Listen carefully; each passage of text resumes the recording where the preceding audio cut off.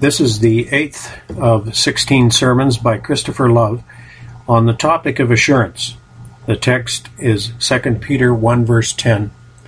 Wherefore the rather, brethren, give all diligence to make your calling and election sure. The doctrine which I am yet upon is this, that Christians ought to put forth a great deal of diligence to make this sure to their souls that they are effectually called by Jesus Christ. In the prosecution of which I have gone over many particulars and answered some doubts in reference to godly men who are effectually called. As first, in regard of some seeming defects they apprehend to be in the manner of their calling, secondly, in the means of their calling, and thirdly, which I am yet upon, of some defects they apprehend about the concomitants that accompany those that are effectually called, of which I have spoken only of one in particular, to wit that they cannot call upon God in prayer. I now pass to the second. Secondly, they apprehend that those that are effectually called, they have this to accompany their calling, that they are brought out of a state of ignorance into a state of knowledge, out of a state of darkness into a state of light. Hence they will urge this against themselves. 1 Peter 2:9. Ye are to show forth the praises of him who hath called you out of darkness into his marvelous light. And Acts 26:18. He sent forth his word to call them from darkness to light, and from the power of Satan unto God. Now, saith the poor soul, alas, I do not find this concomitant to be in my heart. I do not find this marvelous light the scripture here speaks of, 2 Corinthians 4:6. Alas, my heart is like a dungeon of darkness, and like a house that hath no inlets, no windows, to let in the sunshine of the gospel upon it. And many times this gravelleth many a godly mind. Now to those that make this doubt I shall only speak 2 or 3 things to take it off. First, to you that make this complaint, I would say this, that those that know most, they know but little in the mysteries of Christ. As you are not perfect in other graces, so you are not here perfect in knowledge. You know but in part, 1 Corinthians 13:9. Therefore you have no need to be discouraged at this. Secondly, and more particularly, you that complain of ignorance, though you are ignorant and cannot find that marvelous light shine in your souls, which you expect, yet if your ignorance have not these 3 ill qualities, you may rest confident your ignorance will never prove a damning sin unto you, but it may be consistent with your effectual calling. As first, if your ignorance be not a stubborn and willful ignorance. Secondly, if it be not a sottish and brutish ignorance. And thirdly, if it be not a fundamental ignorance. First, if it be not a stubborn and willful ignorance. Though you are ignorant, yet if you are willing to learn and know the ways of God revealed in his word, such an ignorance will never damn you.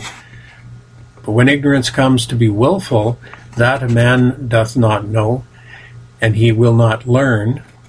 A man is an ignorant man, yet he thinks he knows more than all the preachers can tell him. This is a sad sign you are not effectually called. Hence you read Proverbs 1:22, how long, ye simple ones, will ye love simplicity, etc. Godly people may be in a state of ignorance, but they love it not. Therefore in 2 Peter 3:5 the scripture tells us of wicked men, that they are willfully ignorant, so that if your ignorance have not this bad quality in it, to be a stubborn and willful ignorance, it may stand with your effectual calling. Secondly, provided that your ignorance be not a sottish and brutish ignorance, that is, that you not so lie clouded in a state of darkness that you are incapable to discern the goodness of the word, and incapable to apprehend anything that is taught you, that you are not like those Jeremiah 4:22, my people have no understanding, they are a sottish people, wise to do evil, but to do good they have no understanding. Many men are ignorant men, yet not so sottishly ignorant as not to be capable of learning. If you will teach him, he is willing to be instructed, but some men are so ignorant they are not capable of learning. You may as well teach a block as them. Hence it is, the prophet complains in Isaiah 1:4, the ox knows his owner, and the ass his master's crib, but Israel knows not the Lord his God. Thirdly, in case your ignorance be not a fundamental ignorance, I mean such an ignorance as not to know those necessary and fundamental points in the Word that must be known if you would be saved, as about Jesus Christ and salvation and justification by his blood and faith in his name. Though you may be ignorant about circumstantials, yet if it be not in fundamentals, your ignorance may be consistent with effectual calling. But now thirdly, if a godly man be satisfied in these 2 points, and thinks happily, I may have the first concomitant, to call upon God, and so evidence my effectual call, and then happily the second may not be wanting in me, that I do not lie under the state of a willful, sottish, and fundamental ignorance, but alas, saith he, I want a third concomitant that accompanies effectual calling, and it is this: I find in the Word that they that are effectually called, they are brought into an obedient frame of heart to all the ways of God, that whatever God commands them to do, their hearts can readily obey. And this I find, Romans 1:5 and 6, God hath called them by his grace unto the obedience of faith. Now, alas, saith a poor soul, I find a defect in this concomitant likewise. I cannot discern that I am called to an obedience flowing from faith as its principle. I cannot find this frame of heart to be in me, and therefore I doubt of my effectual calling. This I shall labor to take off likewise. First, when I say that obedience is a concomitant that will accompany one effectually called, I do not say nor intend it of obedience in the actings of it, but of an obediential frame of spirit in the purpose of it. Many men may be effectually called when they may not always live in the acting of obedience to Christ, but every man effectually called hath an obedient frame of heart, that is, he hath purposes and intentions and resolutions to obey God. Though he cannot act what he would do, he hath obedience in the habit, and obedience in his purposes and resolutions always attending him. Secondly, you find in Scripture that the strongest and ablest Christians, who have done most for God, have sometimes been very defective in the actings of obedience, that they could not do what they would do for God, and therefore Paul complains, Romans 7, the good that we would do, we cannot do. Paul himself was a pillar in God's house, yet he tells you he could not go out in those actings of obedience which in his heart he would do. And therefore, if you would willingly do more than you do, God accepts of the little you do. Thirdly, though you cannot put forth many actings of obedience to God, where there is a readiness of mind and heart, God accepts the purposes of the mind for the action itself. 2 Corinthians 8:12, where there is a willing mind, it is accepted of God, as if the deed were done. And thus much be spoken to the second case of conscience, why men effectually called do so much doubt of their own call. Thirdly, seeing Christians must put forth diligence in making their calling sure, therefore now whereabouts must this diligence of ours be conversant? Or into what channel must our diligence run, that so we might be sure of our effectual calling? This is a very material question, and in resolving of it, I shall answer it in these two generals. First, if you would get assurance of your effectual calling, you must put forth diligence to remove those things that will hinder you in making sure your calling. And secondly, use diligence to set upon the practice of those duties that may further you in making this sure that you are effectually called. First, you must remove those things which do much hinder you from being assured. And those hindrances that are to be removed I shall comprise under 6 heads. At first, you must use diligence to remove melancholy from your thoughts. This is a natural hindrance of assurance. Melancholy is a temper in a man arising from a black blood running about the body that doth naturally occasion distrust and fear in men's minds. This temper being in the body doth work much upon the disposition of the soul. Now if your temper be melancholy, and so dispose you to distrust and fear, this will be a great stop to your having of the joys and comforts of the Lord in your hearts, in assurance of his love. It is a note Perkins hath upon Nebuchadnezzar when he ate grass like a beast. He, writing upon that place, thinks that Nebuchadnezzar was in a deep melancholy, and that did so possess him that he could not tell whether he was a man or a beast. Though, saith he did not eat grass, but his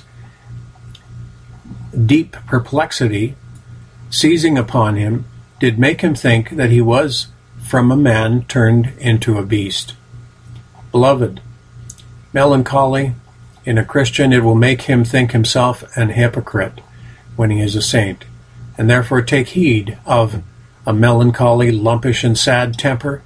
It is a very great hindrance to this grace of assurance. This I lay down only as a natural remedy. Secondly, a mind filled with worldly cares and running into encumbering employments in the world. This is a great hindrance of assurance. The cares of this life, Matthew 13:15, are compared to thorns. Now thorns, they choke the seed by drawing the juice that is in the seed to themselves. And so the corn doth not grow where thorns spring. The cares of this life, they are like thorns in this. They are of an attractive power to suck and draw the juice of your spirits and comforts to themselves, so that you cannot have the juice of your spirits in gathering your evidences for heaven. The more encumbered you are in the world, the less clear you will be touching the evidence of your everlasting condition. The cares of this life, they pierce the soul through with many sorrows.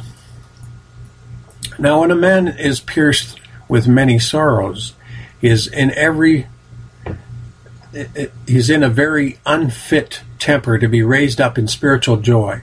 The more you encumber yourselves in the employments of this world, the less you will be in the comforts of heaven. I remember it was the speech of a pope when he lay a-dying, when I was a painful preaching minister, then I had hopes of my salvation.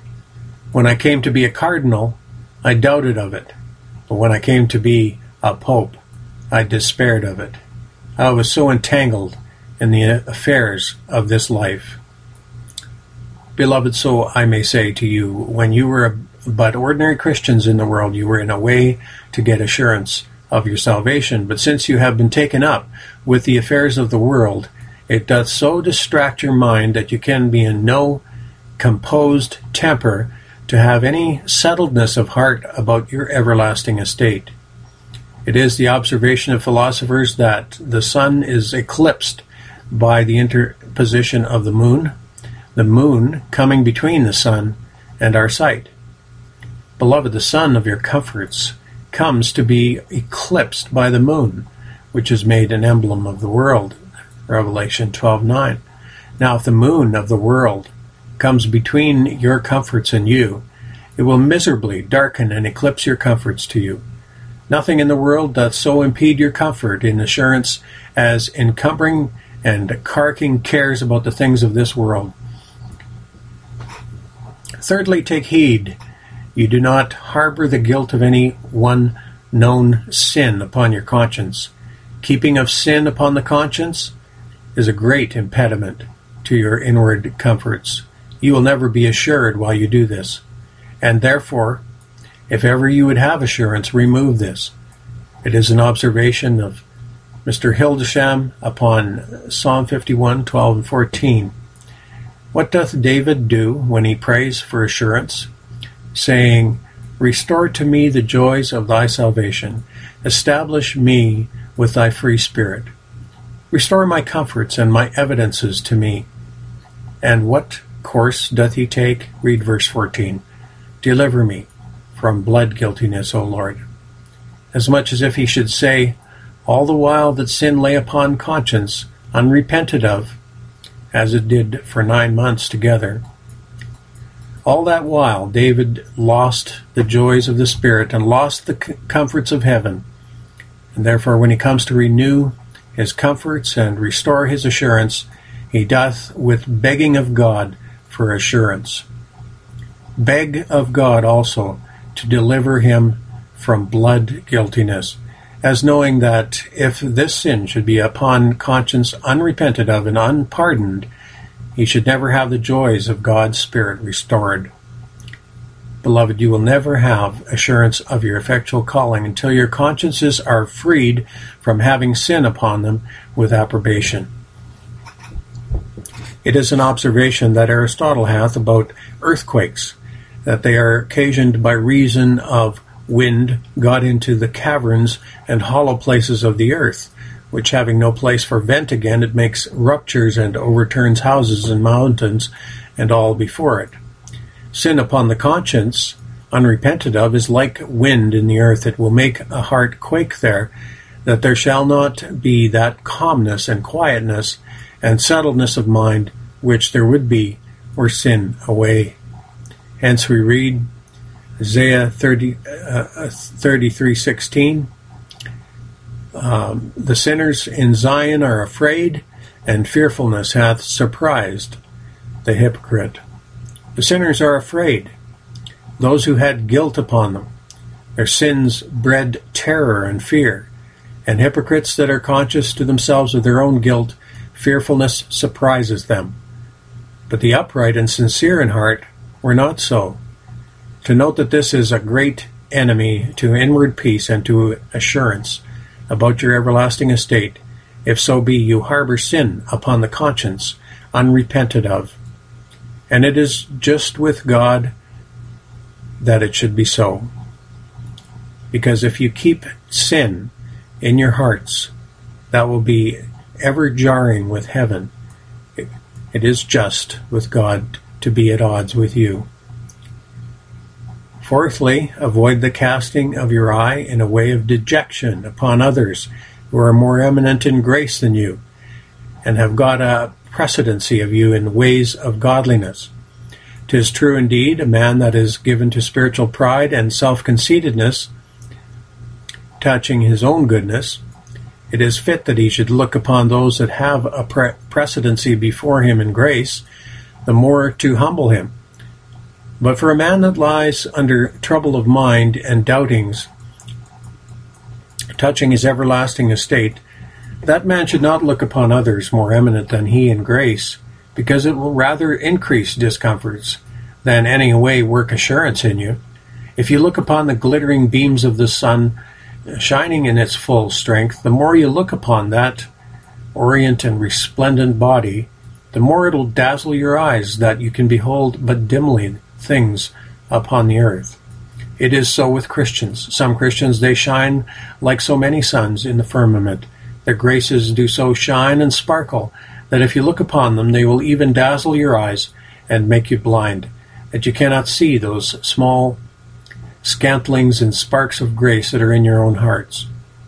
In case, therefore, you would get assurance, avoid the casting of your eye too much upon those that have a precedency in grace before you.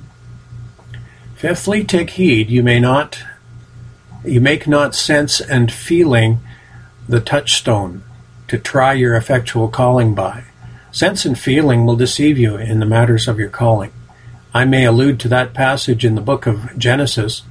You know, old Isaac was dim-sighted, and by reason of his old age he ran into a mistake by feeling. He had Jacob by the hand, and by feeling thought it had been Esau. Beloved, many of us are dim-sighted in our comforts and in our graces, and if we trust to feeling, we may be deceived, as Isaac was.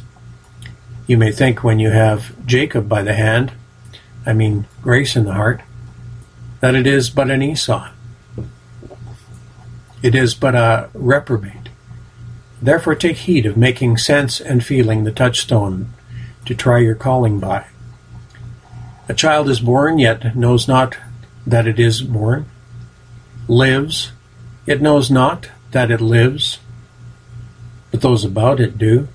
So a Christian may be born again, live the life of grace, and yet not be sensible of it. Sixthly, give diligence to remove this hindrance, to wit, pride in your gifts and dependence upon your graces. Pride and dependence, they are not only murderers of comforts, but they murder our graces also. And if God sees you swell with pride because you abound with grace, he will soon prick that swelling bladder.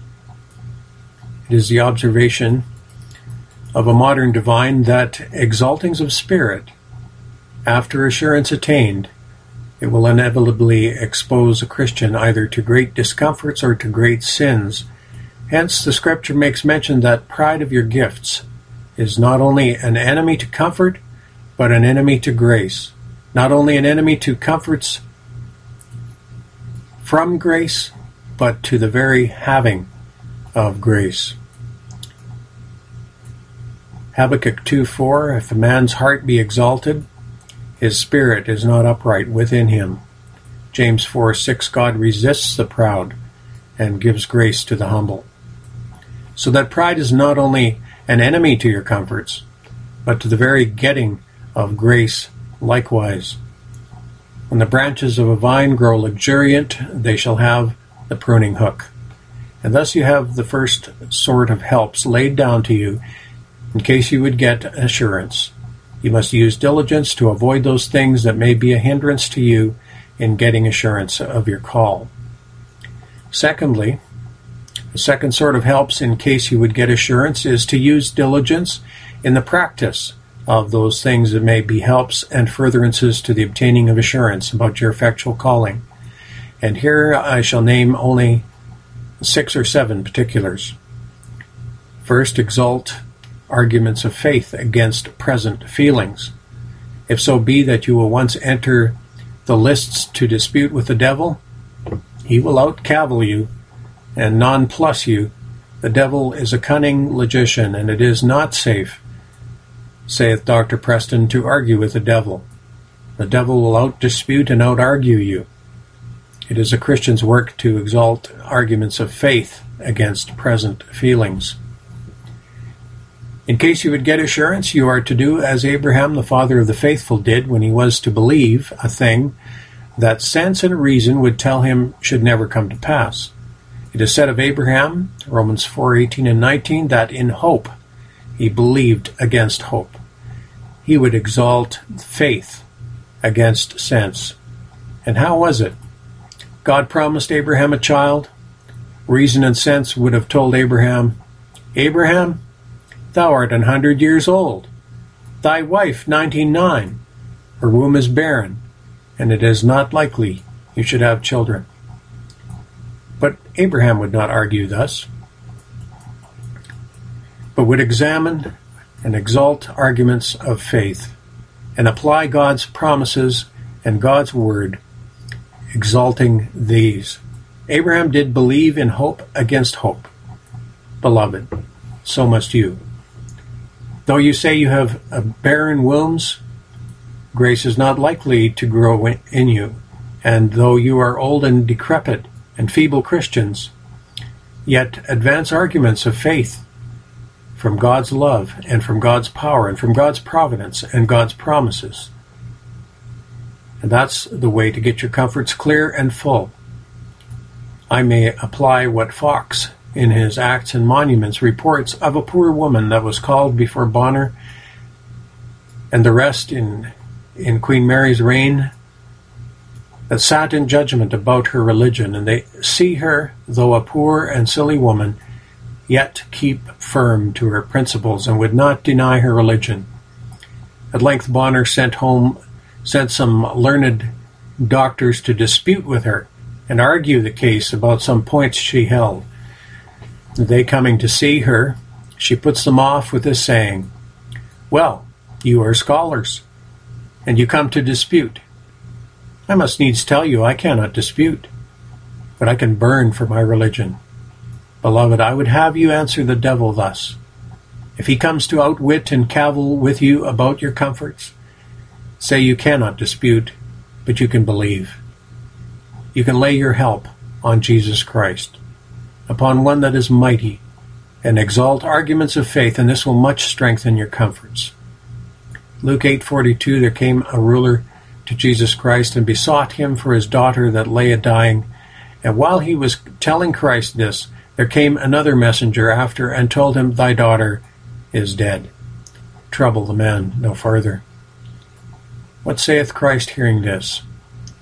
"Fear not, only believe." As if he should say, sense and reason would have told him it were a needless thing to beg of Christ for his daughter when she was dead. But saith Christ, do not stoop to sense and reason. Fear not, only believe, and the work shall be done. So I say to you, consult not with flesh and blood, but exalt arguments of faith against present feelings. And this is the way to get assurance of your comforts.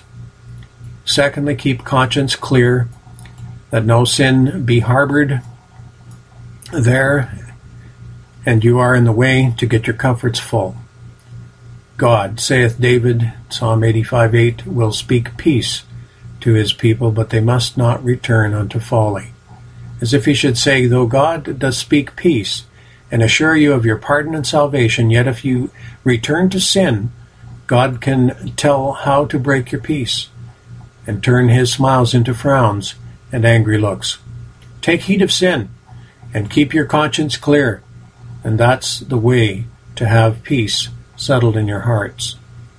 Job 11:14 and 15, if iniquity be in thy hand, put it far away, and let not wickedness dwell in thy tabernacle. What follows?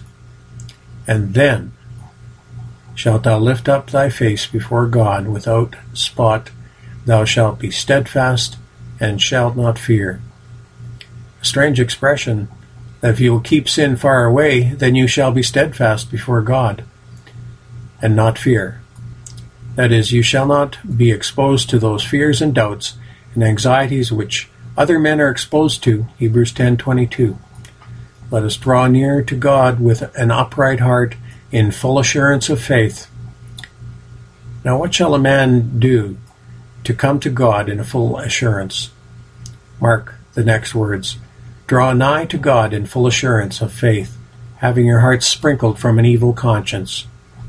Here's the way. If you are sprinkled from an evil conscience, you may be bold to come to God in full assurance. Whereas, alas, if thy conscience tell thee thou art a whoremaster, and thou art a deceiver, and a liar, and a loose liver, thou canst not come with full assurance. Thou mayest come in presumption, indeed, but not with the assurance of faith. And therefore keep a conscience clear from the harboring of guilt upon it. And that's the way to have the heart full of joy. Thirdly, be diligent in keeping company with the most godly, experienced Christians where you live. This is a very special way to increase your comforts. You read an excellent passage, 2 Corinthians 1:4. We are comforted of God, saith the apostle, that we might comfort others with the comfort wherewith we are comforted of God. Godly Christians, they will comfort you with the same comforts wherewith they themselves are comforted. If we are comforted, it is for your consolation. Godly men, if they have any inward comfort from God, they will impart their experiences to you and tell you, as David did, Psalm 66:16, what God hath done for their soul. There is no way better than this to keep in communion with godly and knowing Christians. Master Bradford, that famous martyr who was in prison about his profession of Christ, the story saith he lay a long time under trouble of mind and horror of conscience, that he could not find a real and clear evidence of his effectual calling. There came many men to him and could not settle him.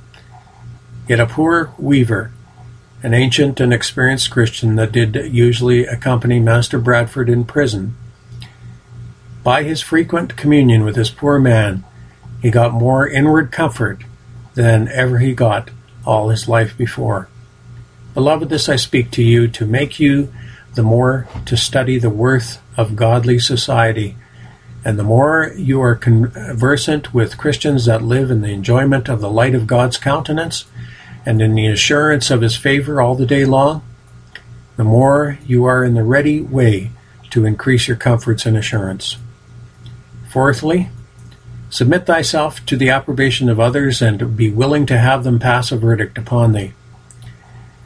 When thou art asleep or in a swoon, then thou canst not tell thyself what thou dost, but others must tell thee. So it may fall out with the godly. They may be in such a spiritual swoon that they are not fit judges of their own condition. In this case, submit to the judgment of others. They may see grace in thee when thou thyself cannot see it. And so Master Throckmorton was comforted by the testimony of a company of godly ministers. Fifthly, live in the daily improvement of grace. And that's the way to get assurance. This means the Holy Ghost lays down in the chapter out of which my text is taken. Add grace to grace. And I remember that Beza upon this text doth write that in the Greek translations these words are put in, give diligence by good works to make your calling sure. Whether it be so or no, I cannot affirm, but this I am sure of, and the context will clearly prove it, that the way to make your calling sure is to add grace to grace. For after the apostle had spoken of adding grace to grace, he comes in with this, give diligence to make your calling sure, implying that the more you live in the actings of grace, the more you shall live in the enjoyment of comforts. Isaiah 32:17, the works of righteousness shall be peace, not the habit, but the work. If you act righteousness and live in the workings and thrivings in grace, this shall be peace, and the effect of it, quietness and assurance forever. So John 16:24, the more you pray, the more you increase your joy, so that the more you live in the improvement of grace, the more likely way you are in to get assurance. Sixthly, if you would get assurance, spend more time in strengthening your evidences for heaven than in questioning of them. It is the great fault of many Christians. They will spend much time in questioning and not in strengthening their comforts. They will reason themselves into unbelief and say, Lord, why should I believe? Why should I take hold of a promise that I'm so unholy and so unmortified a creature? And so by this they reason themselves to such a pass that they dare not lay hold upon Christ. Whereas it should be your work to reason yourselves into Christ as much as you can. Labor to strengthen your comforts and reason thus, why should I not believe in Christ? Thus David did, Psalm 42, why art thou troubled, O my soul, and why art thou cast down within me? Is not the mercy of God more than sin in the creature? Is not there free grace where there is guilt? Are not there pardoning mercies where condemnation is deserved? You should reason up your comforts rather than reason them down, and spend more time in strengthening than in questioning of them. You would count him a very unwise man that hath a lease of so much land, and he himself shall create scruples and doubts, and she use no means to make it his title good. And truly many Christians are as unwise for heaven. They have, as I may say, good bond and seal that God will bring them to heaven, and yet they will question and cavil themselves into unbelief. Beloved, this should not be, but you ought rather to strengthen your comforts than question them. Seventhly, be diligent in the earnest study of the covenant of grace. Beloved, all Christians' doubts arise from ignorance of the covenant of grace. And here, that I may speak a little to it, I beseech you, follow me, study the covenant of grace, which, if you do, you shall discern 5 particular props in it, to bear up your hearts against discomforts, and to strengthen you in a way of assurance touching your effectual call. First, the covenant of works. It commands perfect obedience upon pain of damnation, but the covenant of grace doth command and accept of imperfect obedience, if it be sincere. There's your first prop. Secondly, the covenant of works is not contented with good desires unless there be good deeds. The covenant of grace accepts the good will and good desires when the deed is wanting, and is content with the will for the deed.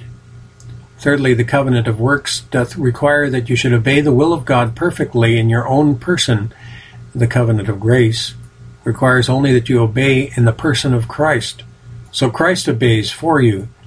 It is accepted, though you do not. Fourthly, the covenant of works requires you to obey the whole will of God by your own strength. The covenant of grace accepts of it, though not our own strength, but the strength of Christ be put forth in doing any spiritual action. Fifthly, the covenant of works requires the performance of the condition before it gives the promise, as do this and live. You cannot live, saith the covenant of works, without you do this. But the covenant of grace, it first tenders the promise, and then requires the condition, bids you first take Christ, and first believe, and then show forth the effects of faith. First lay hold upon the promise, and then hold forth and practice the condition of that promise. First believe, and first take Christ, though thou art unworthy, and art a wretched creature. If after taking of him thou wilt be conscientious to practice those obligations that lie upon thee, I will accept thee. Now, would you lay these to your heart, to study that vast difference between the covenant of works and the covenant of grace? Doubtless these would be great props for your inward comforts. Still Waters Revival Books is now located at PuritanDownloads.com. It's your worldwide online Reformation home for the very best in free and discounted classic and contemporary, Puritan and Reformed books, MP3s, and videos. For much more information on the Puritans and Reformers, including the best free and discounted classic and contemporary books, MP3s, digital downloads, and videos, please visit Still Waters Revival Books at PuritanDownloads.com. Still Waters Revival Books also publishes the Puritan Hard Drive, the most powerful and practical Christian study tool ever produced. All thanks and glory be to the mercy, grace, and love of the Lord Jesus Christ for this remarkable and wonderful new Christian study tool. The Puritan Hard Drive contains over 12,500 of the best Reformation books, MP3s, and videos ever gathered onto one portable Christian study tool. An extraordinary collection of Puritan, Protestant, Calvinistic, Presbyterian, Covenanter, and Reformed Baptist resources. It's fully upgradable and it's small enough to fit in your pocket. The Puritan Hard Drive combines an embedded database containing many millions of records with the most amazing and extraordinary custom Christian search and research software ever created. The Puritan Hard Drive has been produced to assist you in the fascinating and exhilarating spiritual, intellectual, familial, ecclesiastical, and societal adventure that is living the Christian life. It has been specifically designed so that you might more faithfully know, serve, and love the Lord Jesus Christ, as well as to help you to do all you can to bring glory to His great name. If you want to love God with all your heart, soul, strength, and mind, then the Puritan Hard Drive is for you. Visit PuritanDownloads.com today for much more information on the Puritan hard drive and to take advantage of all the free and discounted Reformation and Puritan books, MP3s, and videos that we offer at Still Waters Revival Books.